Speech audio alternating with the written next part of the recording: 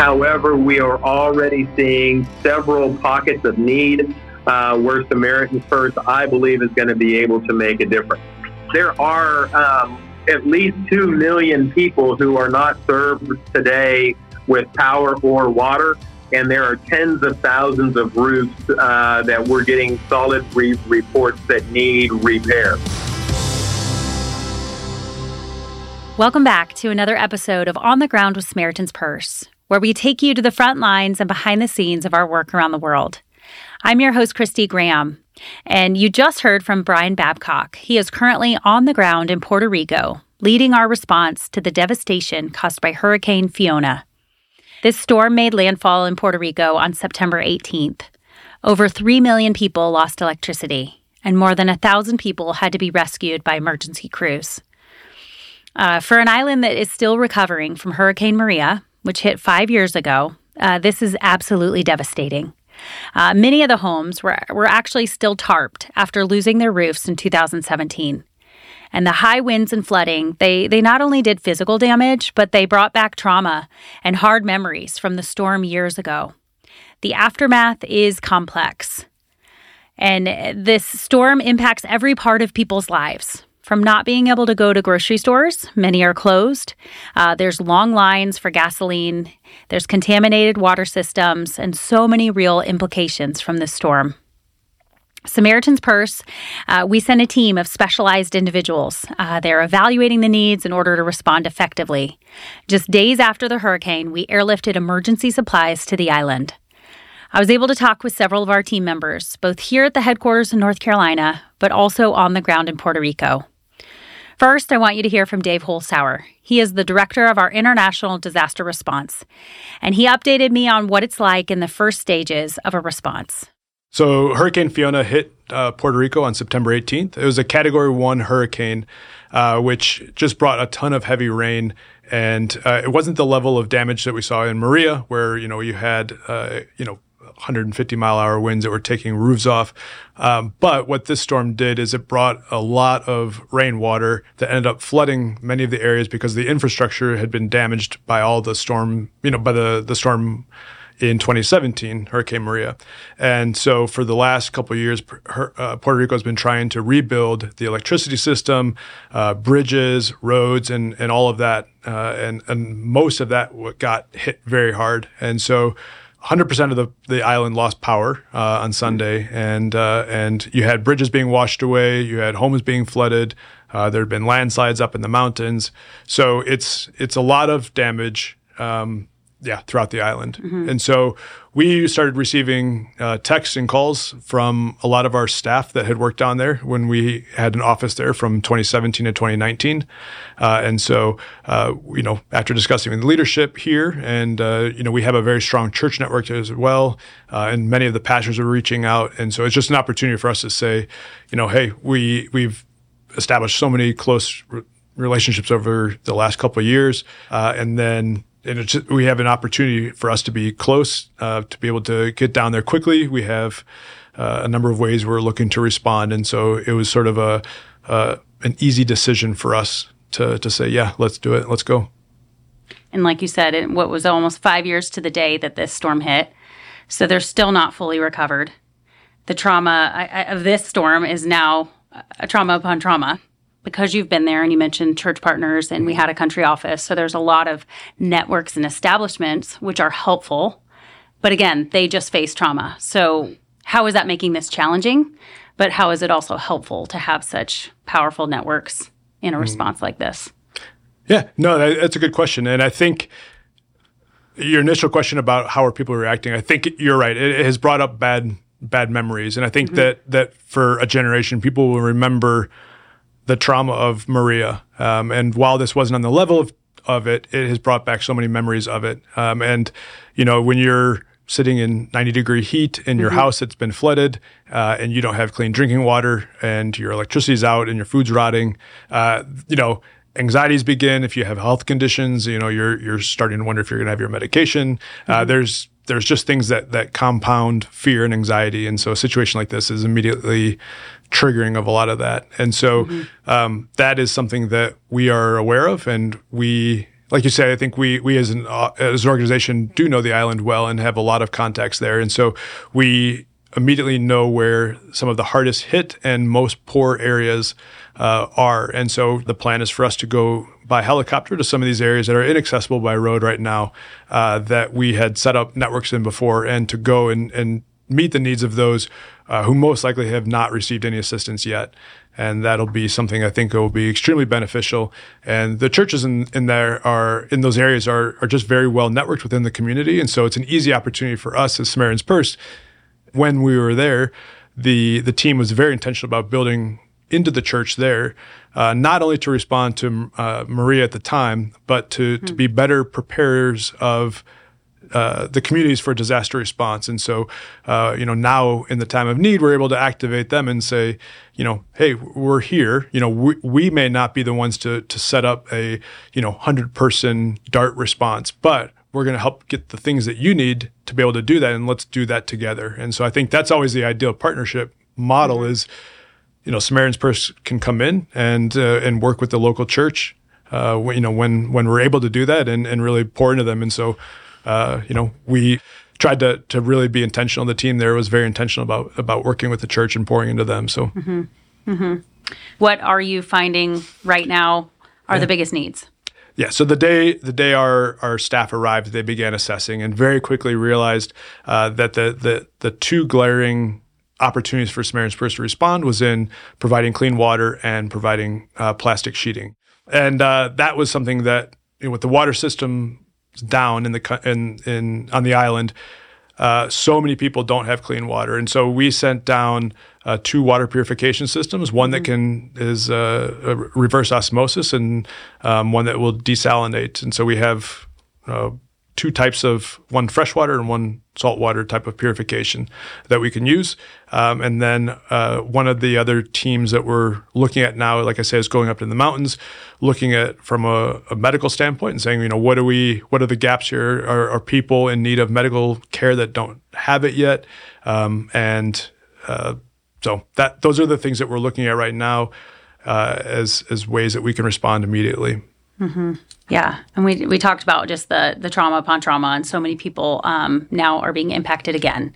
And oftentimes it's people with the least resources. Can you maybe share what you're seeing from that? Yeah, it's just, as we're talking and seeing what the needs are, it's just becoming evident that those who have the least are usually hit the hardest. And it's something that we see, especially in these rural areas where people will live in a small house without electricity and with a dirt floor, and trying to just get by. And then you have a storm come like this, wash away the walls of the house, leave them without a roof. The house is flooded. They have no food. It's incredibly sad, and it's those people that I think Samaritan's Purse wants to reach and to see. How do you offer hope in a situation where you have people who are materially poor, but who are also suffering spiritually? And, I think are asking the questions about, why is this happening to me again? And, where is God in these events? And I think that Samaritan's Purse is uniquely in a position to help meet people in those needs, not necessarily with answers to all of these questions, but with care and compassion and a listening ear and walking alongside with the church and encouraging people to stay plugged into that community, because it's through the church, where people find hope in Christ, and need to be reminded of that love in difficult times, because I think it's very easy to forget it when you just go through suffering after suffering after suffering. It just beats people down. I think even those who are the most spiritually stronger can only take so much sometimes, and I think need it the most. So, and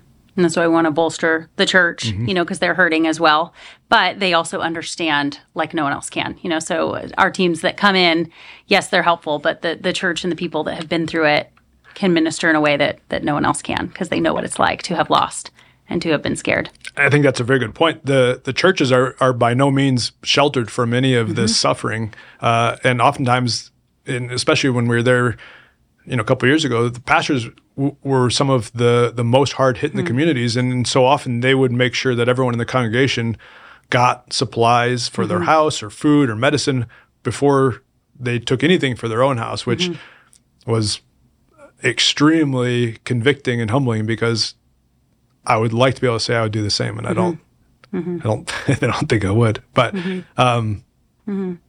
So finally, I know there's so much more work to be done and things to be assessed, but how can we be praying? How can we pray for your team as you plan and try to figure out how to help? But then those that have been impacted, what are you hearing from the churches and from our partners, how to pray?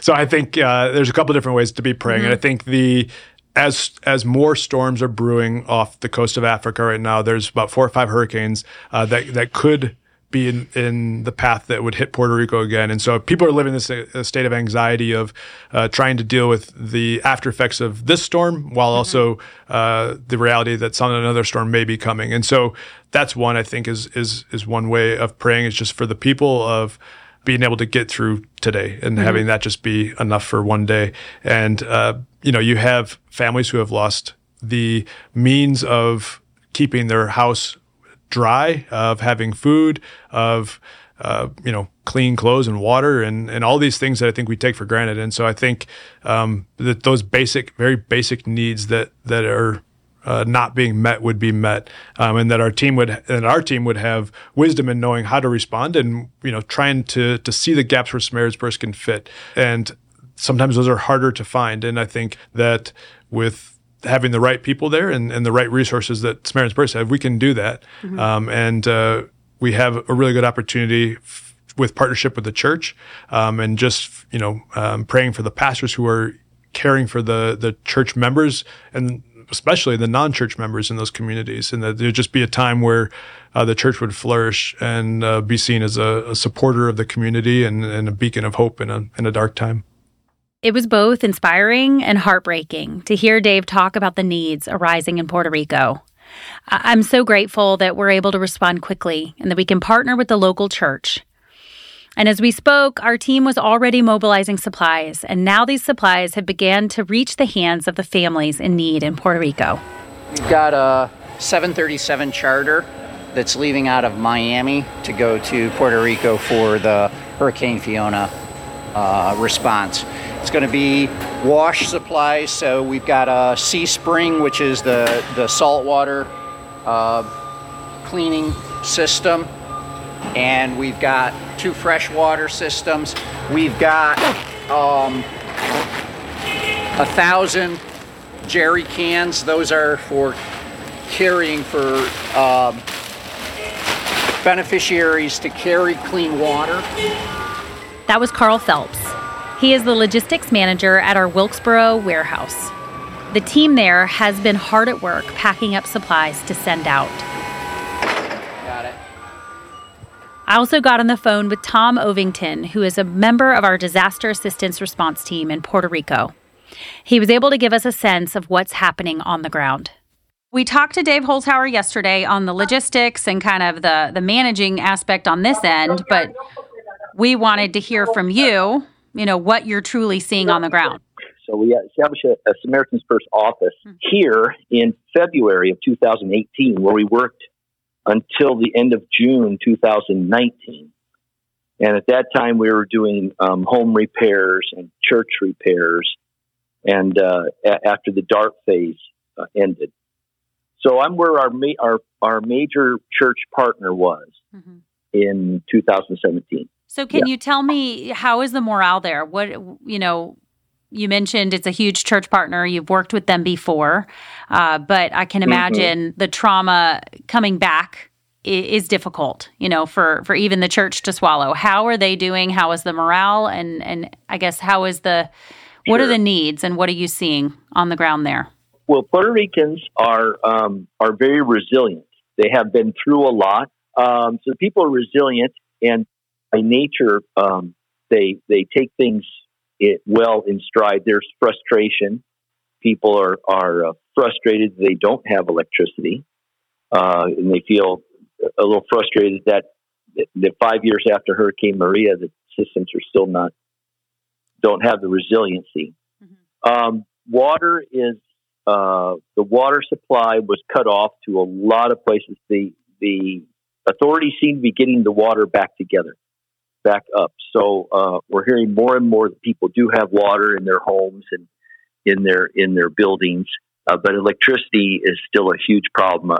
It's dark at night. I drove around, and the only places that have lights on are places that have their own generators. And so there are businesses and restaurants that are open, and there are also businesses that are operating on reduced hours. There's a Walmart, around here, and it's open, but reduced hours. So the impact does not seem to be as tremendous as after Maria, that's for certain. But I have yet to get to the places that are perhaps most impacted, which I believe would be in the center of the island. What are the needs that they're finding? You're mentioning, water is coming back, electricity is still working, but so aside from those needs, what are the needs that you're seeing, and how is the church responding right now, and how are you bolstering them? It seems that the greatest need is in the area of potable water, drinkable water, and also basic foodstuffs. There are people that are lacking a little bit in that way. But water seems to be the biggest need, and the local church here has a center where they are receiving donations and distributing them. They're our partner here.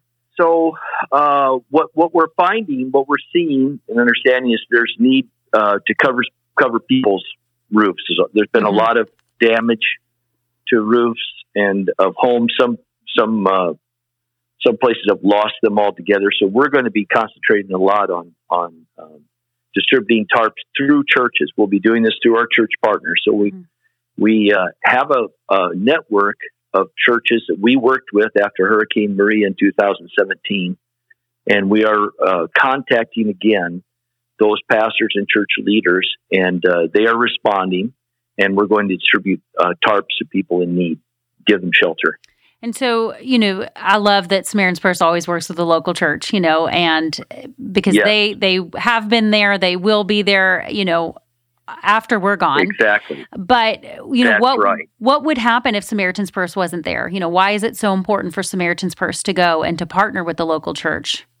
Well, we have the ability to bring in resources, as in the 737 that's going to land today in San Juan. We can respond substantively when other people cannot or do not. So, the great advantage is we know these churches know us. We know these churches.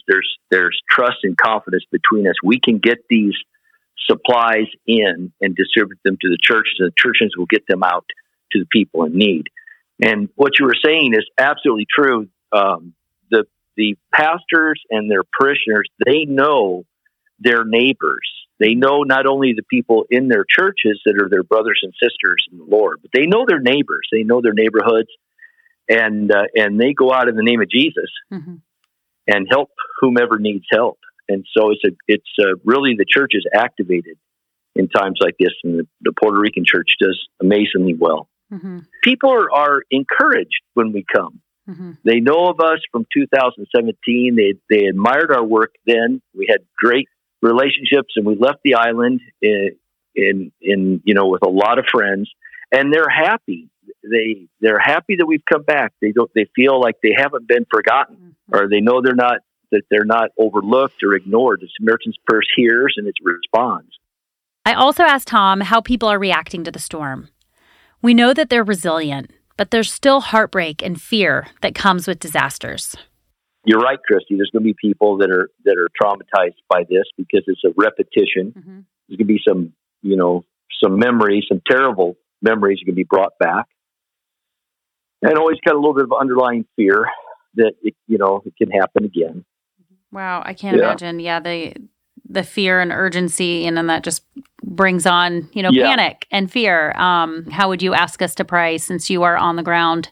You are working with these church pastors and partners. How can we pray for the people and the team of Samaritan's Purse as they minister in Jesus' name? Well, I think first and foremost, the first prayer is that people's hearts would be open to the Lord. Everyone becomes more sensitive at times like this. They realize their frailty, and it's a wonderful opportunity to talk of Jesus and his love. And so it's a good time to talk of the Lord And we need to pray for people. We need to pray for that they would be resilient and that they would find hope in this time, and that they would not give way to frustration. Pray that our partners would have strength, would have physical strength, but also, emotional stamina, and that it could be shining lights at a time like this. This is a great time to speak of Jesus and to talk of His unconditional love. So let's that the church would be a witness at this time, that they would really be helping their neighbors, which they do. The church knows the people know their neighbors. They reach out to them. So let's pray they not tire from doing good works and from the task at hand of being the hands and feet of Jesus. And of course, that their own personal needs would be met. As I talked with all these people, what really stood out to me were the relationships that were formed in the disasters in Puerto Rico. Just 5 years ago, Hurricane Maria ravaged these same communities. And the memory of that storm is still heavy in people's minds, especially our churches, as they see their members suffering yet again. And we have incredible church partners already in these areas, and we want to come alongside them to bolster them as they serve and love their neighbors. We were able to provide tarps for families to fix their roofs, water filtration systems, and mud-out kits. And we were able to put these things into the hands of pastors. They know the needs in their communities. They're able to identify the most vulnerable and the people who need this aid. One pastor shared how she wanted to help practically, but she didn't have the resources needed until Samaritan's Purse delivered the supplies. The hope is restored. Samaritan Purse was like when I heard that you were here in Puerto Rico. It was like seeing the light again and saying, okay, God, my church probably can help in some things, but having Samaritan here, it was like, thank you, God, because you answer prayers, right? And I didn't know how I was going to help. When I heard that you were here, I was really happy. I was joyful. I was like, wow, we have them here, and we're going to have at least a way to help, a way to restore people's hope, and a way to say, God is next to you. You're not far away. He's here. It's easy for people to become discouraged and frustrated. And we want them to know that God is their healer and comforter as we meet their physical needs. We've been talking with these people, and their gratitude is so obvious, especially those that couldn't provide clean water for their families or help their neighbors. I truly can't imagine what it would be like to go days without water. It's one of the most essential things that we often take for granted in our everyday life. We've set up water distribution areas where people can receive the systems to get clean water. One woman that received this from Samaritan's Purse was so grateful. Para seguir adelante y pues tratando de ayudar a las comunidades. Yeah, so we're without power, without water, so we have nothing, but we've been trying to work on that and just, keep moving forward, and at the same time just trying to help our community with their needs. So I didn't know about Samaritan's Purse. I haven't heard about you guys before, but I saw what you were doing because I live here. This is my community. So I picked up my neighbor and came with her and just picked up some water since we don't have water. I feel that it's a relief. It's a huge help. It's a blessing to just have, it feels like the light at the end of the tunnel, to just kind of have this relief, to have a little bit of running water. We tried collecting water from the rain. So having this clean water means a lot for me and my family. I loved hearing from our teams on the ground. It gave me new perspective and allowed me to pray more specifically. Again, I can't imagine not having access to clean water, especially with the heat on the island. It is so essential. And so continue to pray for our leaders there, our teams on the ground, and the churches as they serve people. I pray that they'll know the love of God, as it's said in Psalm 46. God is our refuge and strength, an ever-present help in trouble. Therefore we will not fear. Though the earth give way and the mountains fall into the heart of the sea, though its waters roar and foam and the mountains quake with their surging. Please continue to pray for positive encounters with our staff members and hurting families. And as Tom said earlier in the interview, that the gospel would be clearly shared, that people's hearts would be soft to receive the love of Jesus for them. And we'll continue to keep you posted on our work in Puerto Rico. I encourage you to join our community at On The Ground SP on Instagram. You can also go to SamaritansPurse.org, and we will constantly have pictures and stories that you can get updated from the storm as well. Thank you so much for tuning in today. Thank you for your prayers and support. God bless you.